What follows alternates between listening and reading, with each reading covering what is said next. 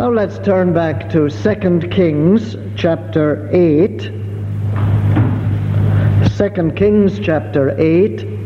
And as we continue with the life story of God's servant Elisha, we reach verse 7 in this chapter. And Elisha came to Damascus, and Ben-Hadad, the king of Syria, was sick. And it was told him, saying, the man of God is come hither. Now when you read that small phrase, Elisha came to Damascus, it would be very tempting to let your imagination run riot. The reason being that it was from Damascus, this same city, that some years before Elisha had received a very distinguished visitor, none other than the commander-in-chief of the Syrian army, Naaman. Naaman, we know, was a leper. There was no hope for him in Syria, but he heard that in Israel there was a man of God who could do great things.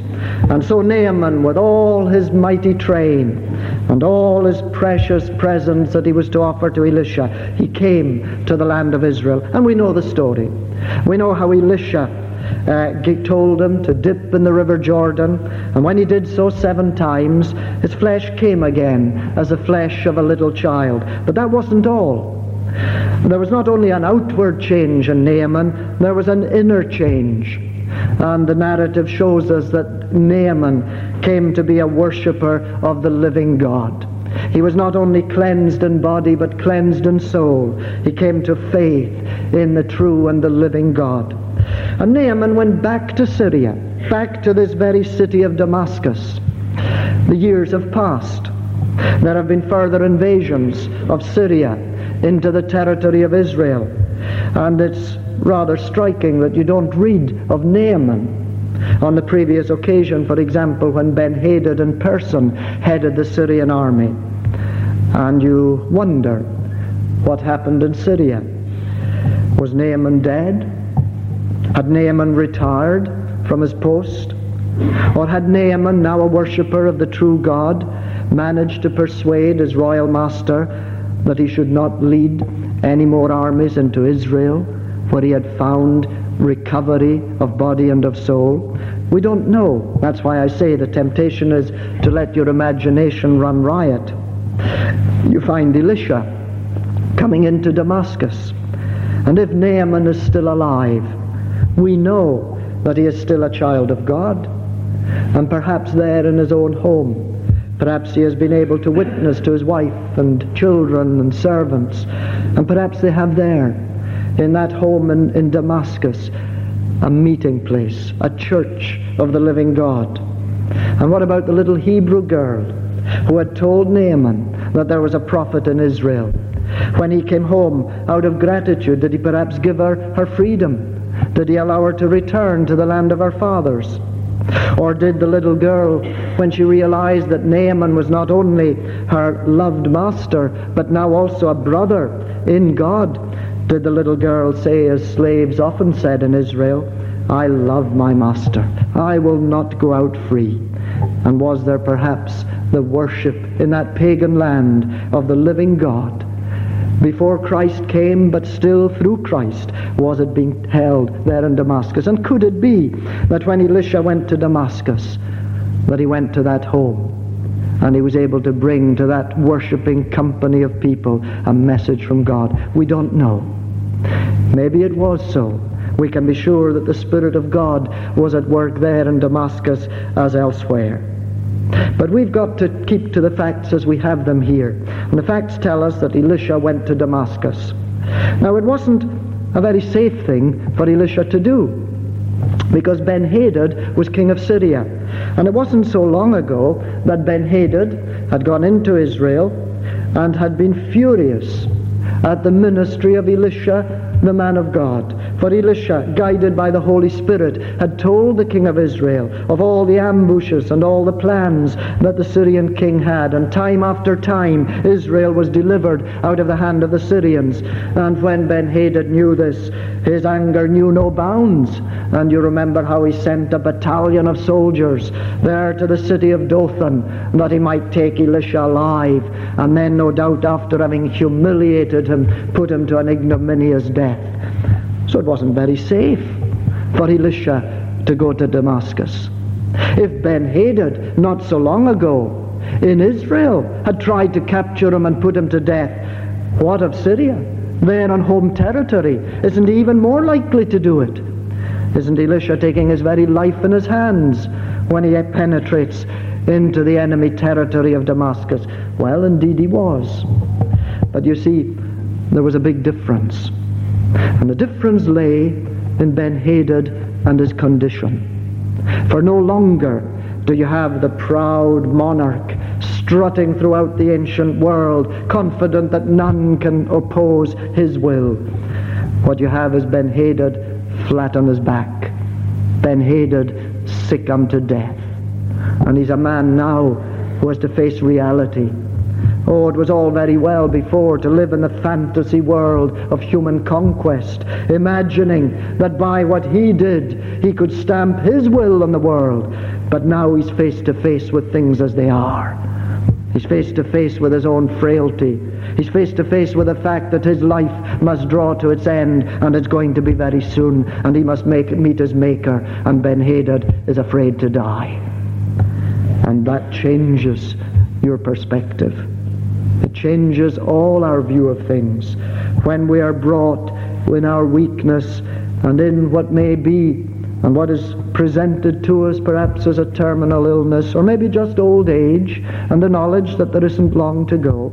When we're brought to that position, don't we see things differently? We certainly ought to.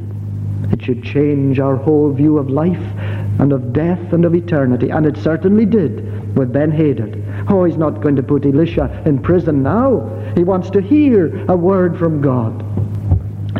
Perhaps some of you, some months back, heard the report on the news of the funeral service of the famous television personality Donnie B. MacLeod. And if you did, you may have heard an extract read from a letter that he wrote while he was in hospital in Aberdeen. He was taken in for cancer treatment. The condition was serious, but as it happens, it was a successful operation, and he died shortly afterwards of a heart attack. But while he was there in hospital, without any coercion or pressure, he wrote a letter that he wanted people to know about. And the letter, or part of it, was quoted at that service, and it fits in perfectly with what Ben-Hadad must have felt as he too lay near the gates of death. Let me just read a sentence or two.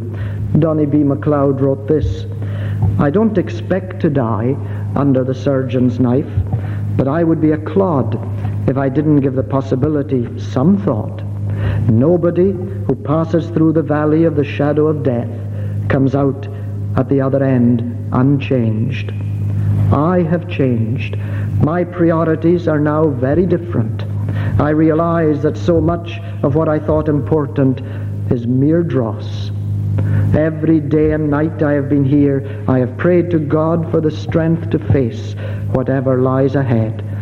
I am afraid, like a child in the dark, shivering in the dark, but I am warmed by my faith in God, the love of my family, and the care and dedication of the staff."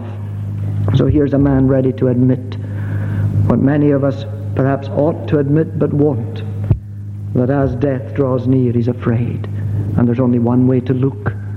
And Ben-Hadad is looking that way.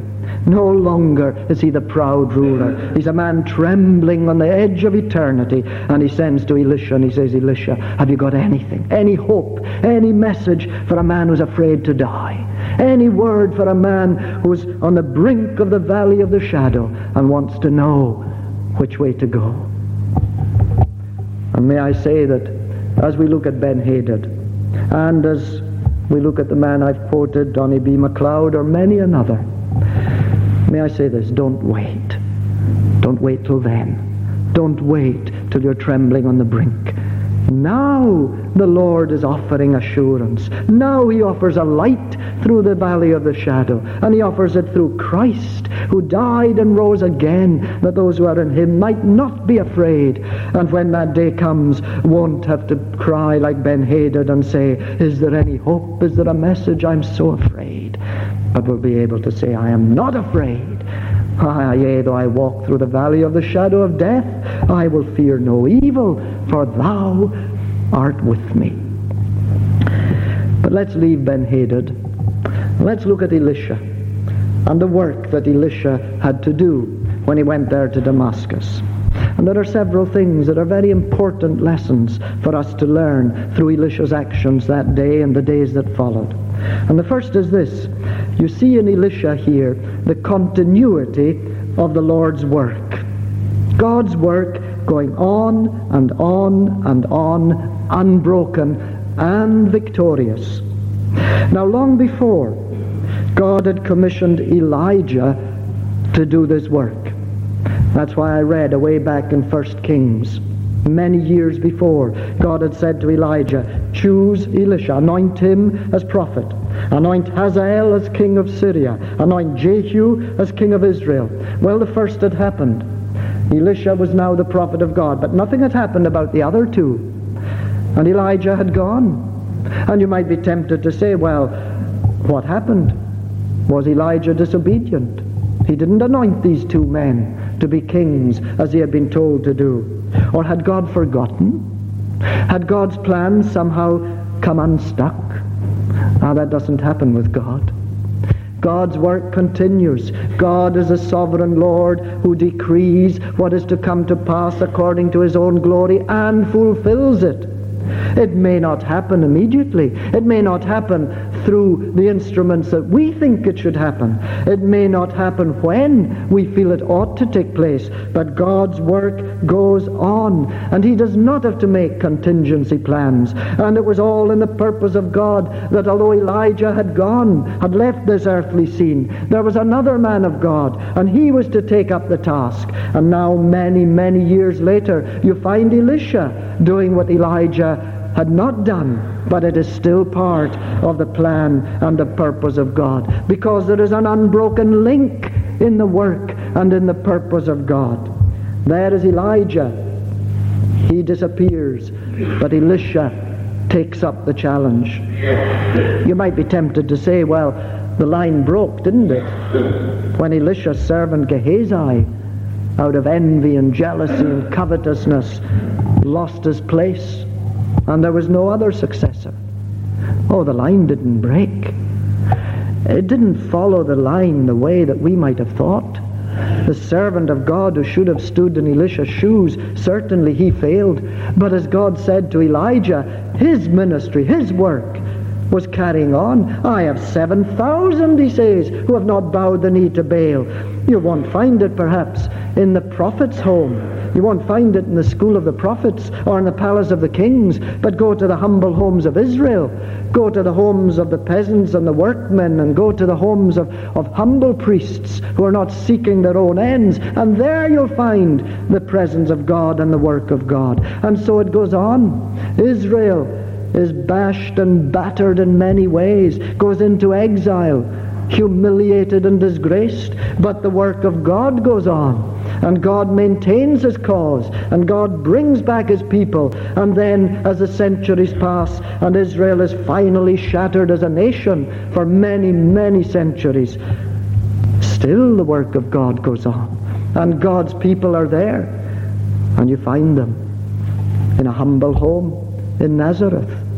There is the cause of God continuing. The continuity of his work.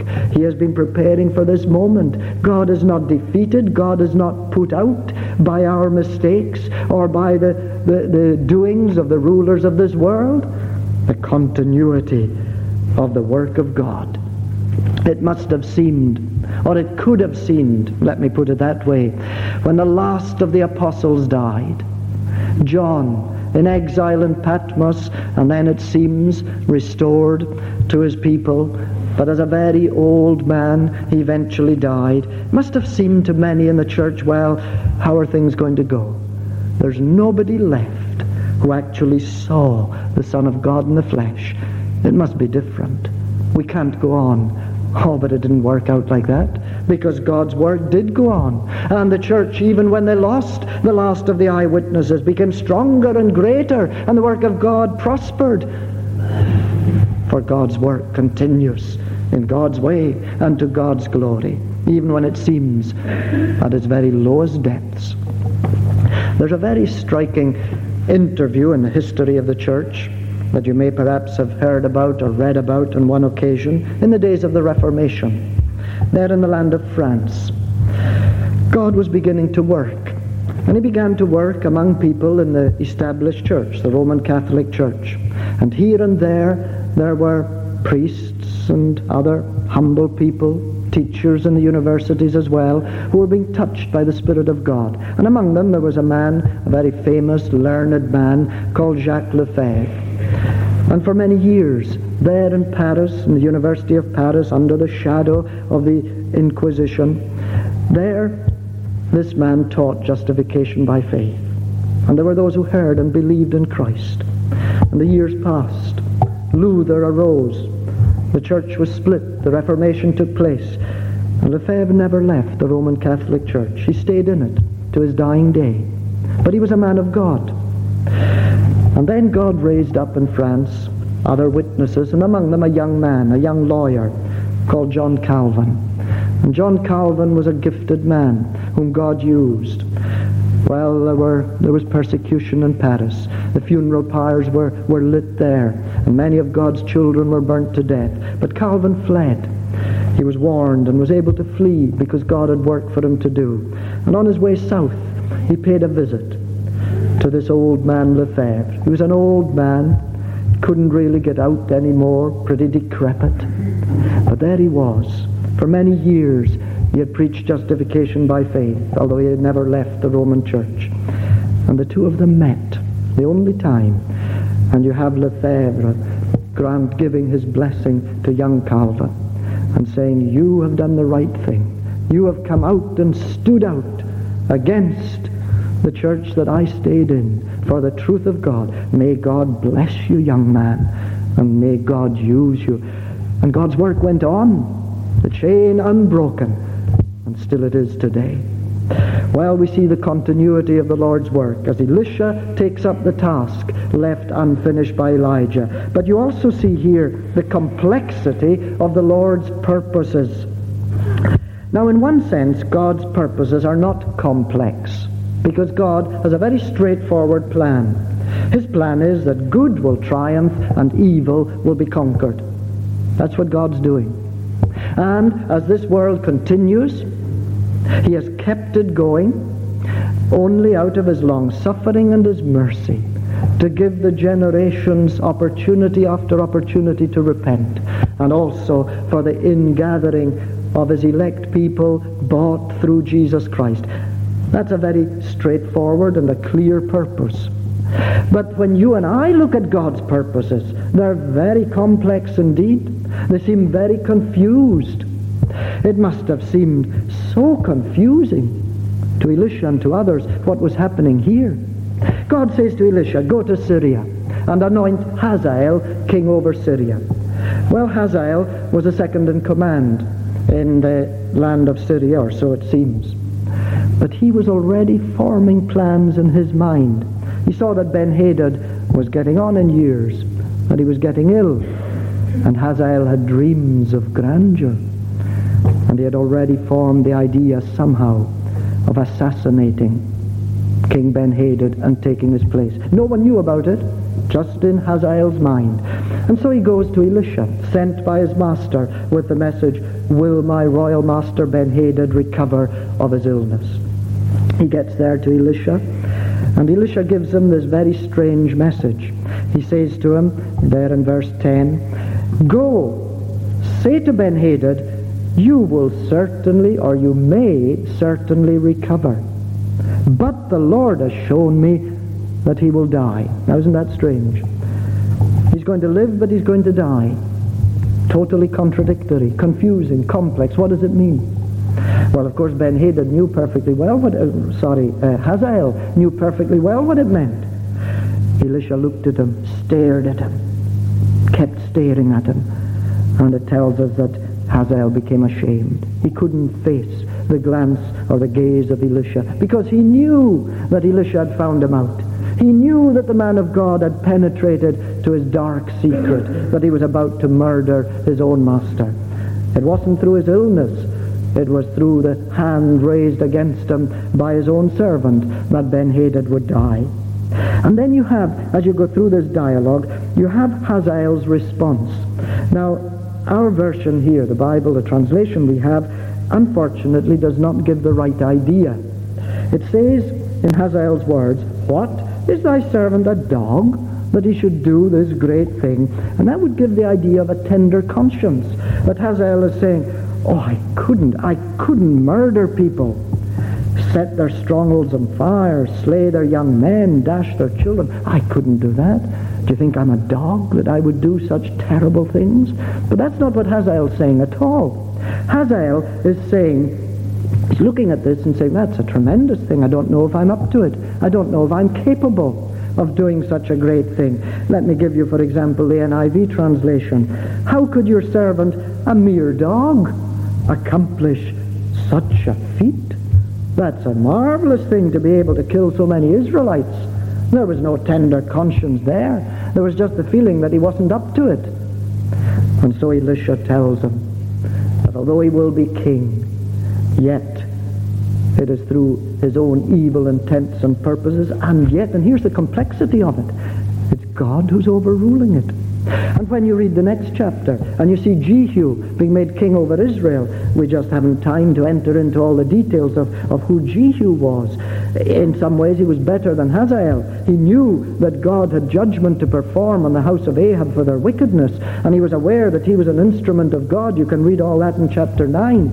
But again, he was a man of great cruelty, a man who went about his exercising God's judgment with gusto, according to the flesh, in order to please his own lusts and his own desires. And yet here is the holy God anointing these men in order to carry out his holy tasks. There's the confusion for us. There's the complexity for us. But you know, the scriptures teach this, and teach it very clearly. It's the same lesson the children were getting with regard to God's providence.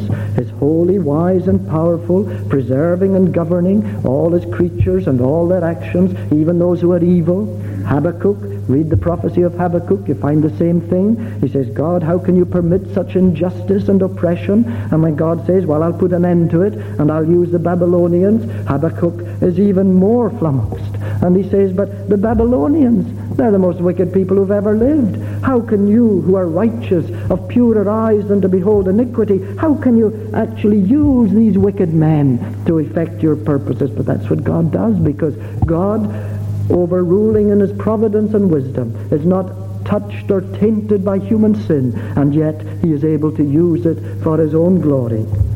Now this is put very succinctly in our Westminster Confession of Faith. Just one sentence that tells us, sums up this profound biblical teaching of the providence of God.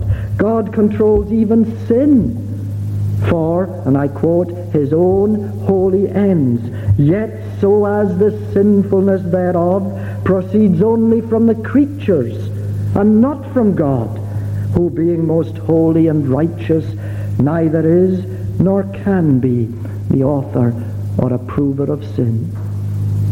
You and I, we cannot unravel all the purposes of God, but they're still holy and still wise and still good and still effecting his great purposes. Let me just give one example in the history of, well, I was going to say of our own nation, but it was of England before the Union. God was working at the time of the Reformation, as I've said, in the hearts of men and women in England. The seed of the Word of God was taking root, and there were many who were coming to faith. But still, there was the oppression of the ancient regime, the oppression of the Pope, and so on. So how did God bring liberty to England? And here's a very strange thing. He used King Henry VIII, who was a cruel tyrant, who was an obnoxious kind of person. And yet God used him. It was he who broke with Rome. It was he who said the Pope will have no more sway in England. It was he who said, let the people read the Word of God, and gave a command that in every church in England there should be a copy of the Scriptures. How amazing. A wicked man, wicked in his personal life, wicked in his dealings with the people of his nation.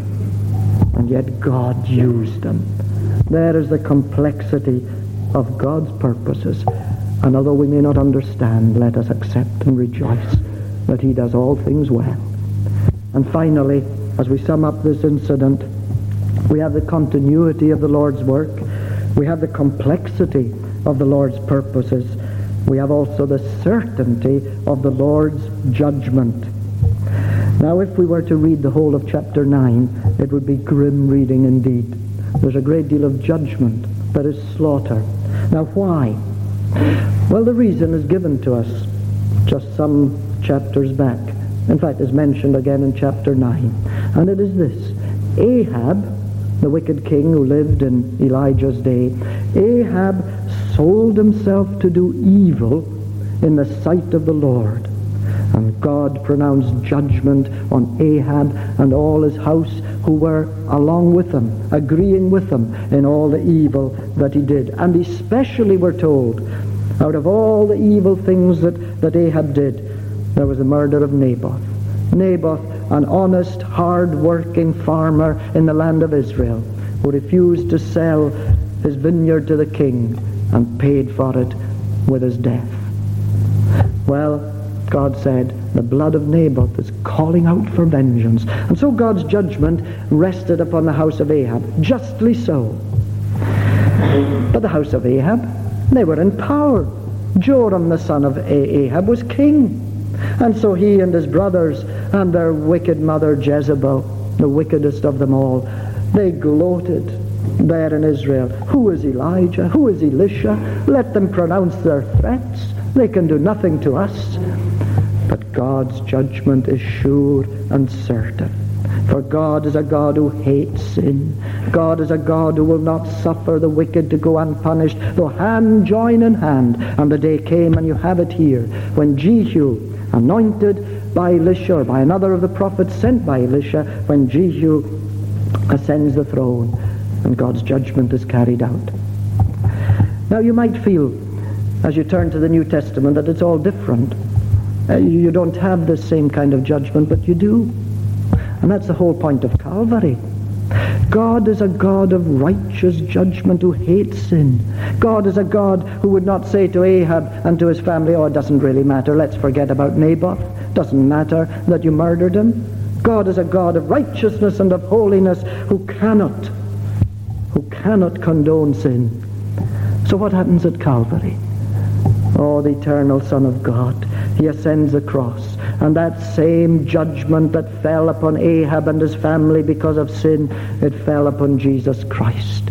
For he there bore in his own body the judgment of God upon the sins of all his people. And those who are in Christ Jesus, who by faith come to him, they are protected from this judgment of God. But if they're not in Christ, then the judgment can only fall on them. For God is a God of holiness, even as he is a God of mercy and of grace. They're part of the same pattern, of the same God. Oh, what an encouragement to come to Christ and to receive through him the averting of God's wrath, as we sang in Psalm 85 at the beginning, and to know that in him we can face death without the fear of judgment, with the assurance that God's anger is taken away and he comforts us. My dear friends, as we think of these things and of the certainty of the Lord's judgment, let's not do what Jezebel and Ahab's family did. Let's not try and set God's clock by ours. He works in his way and in his time. There is no other way. And at the same time, he offers his mercy in Christ. May he add his blessing.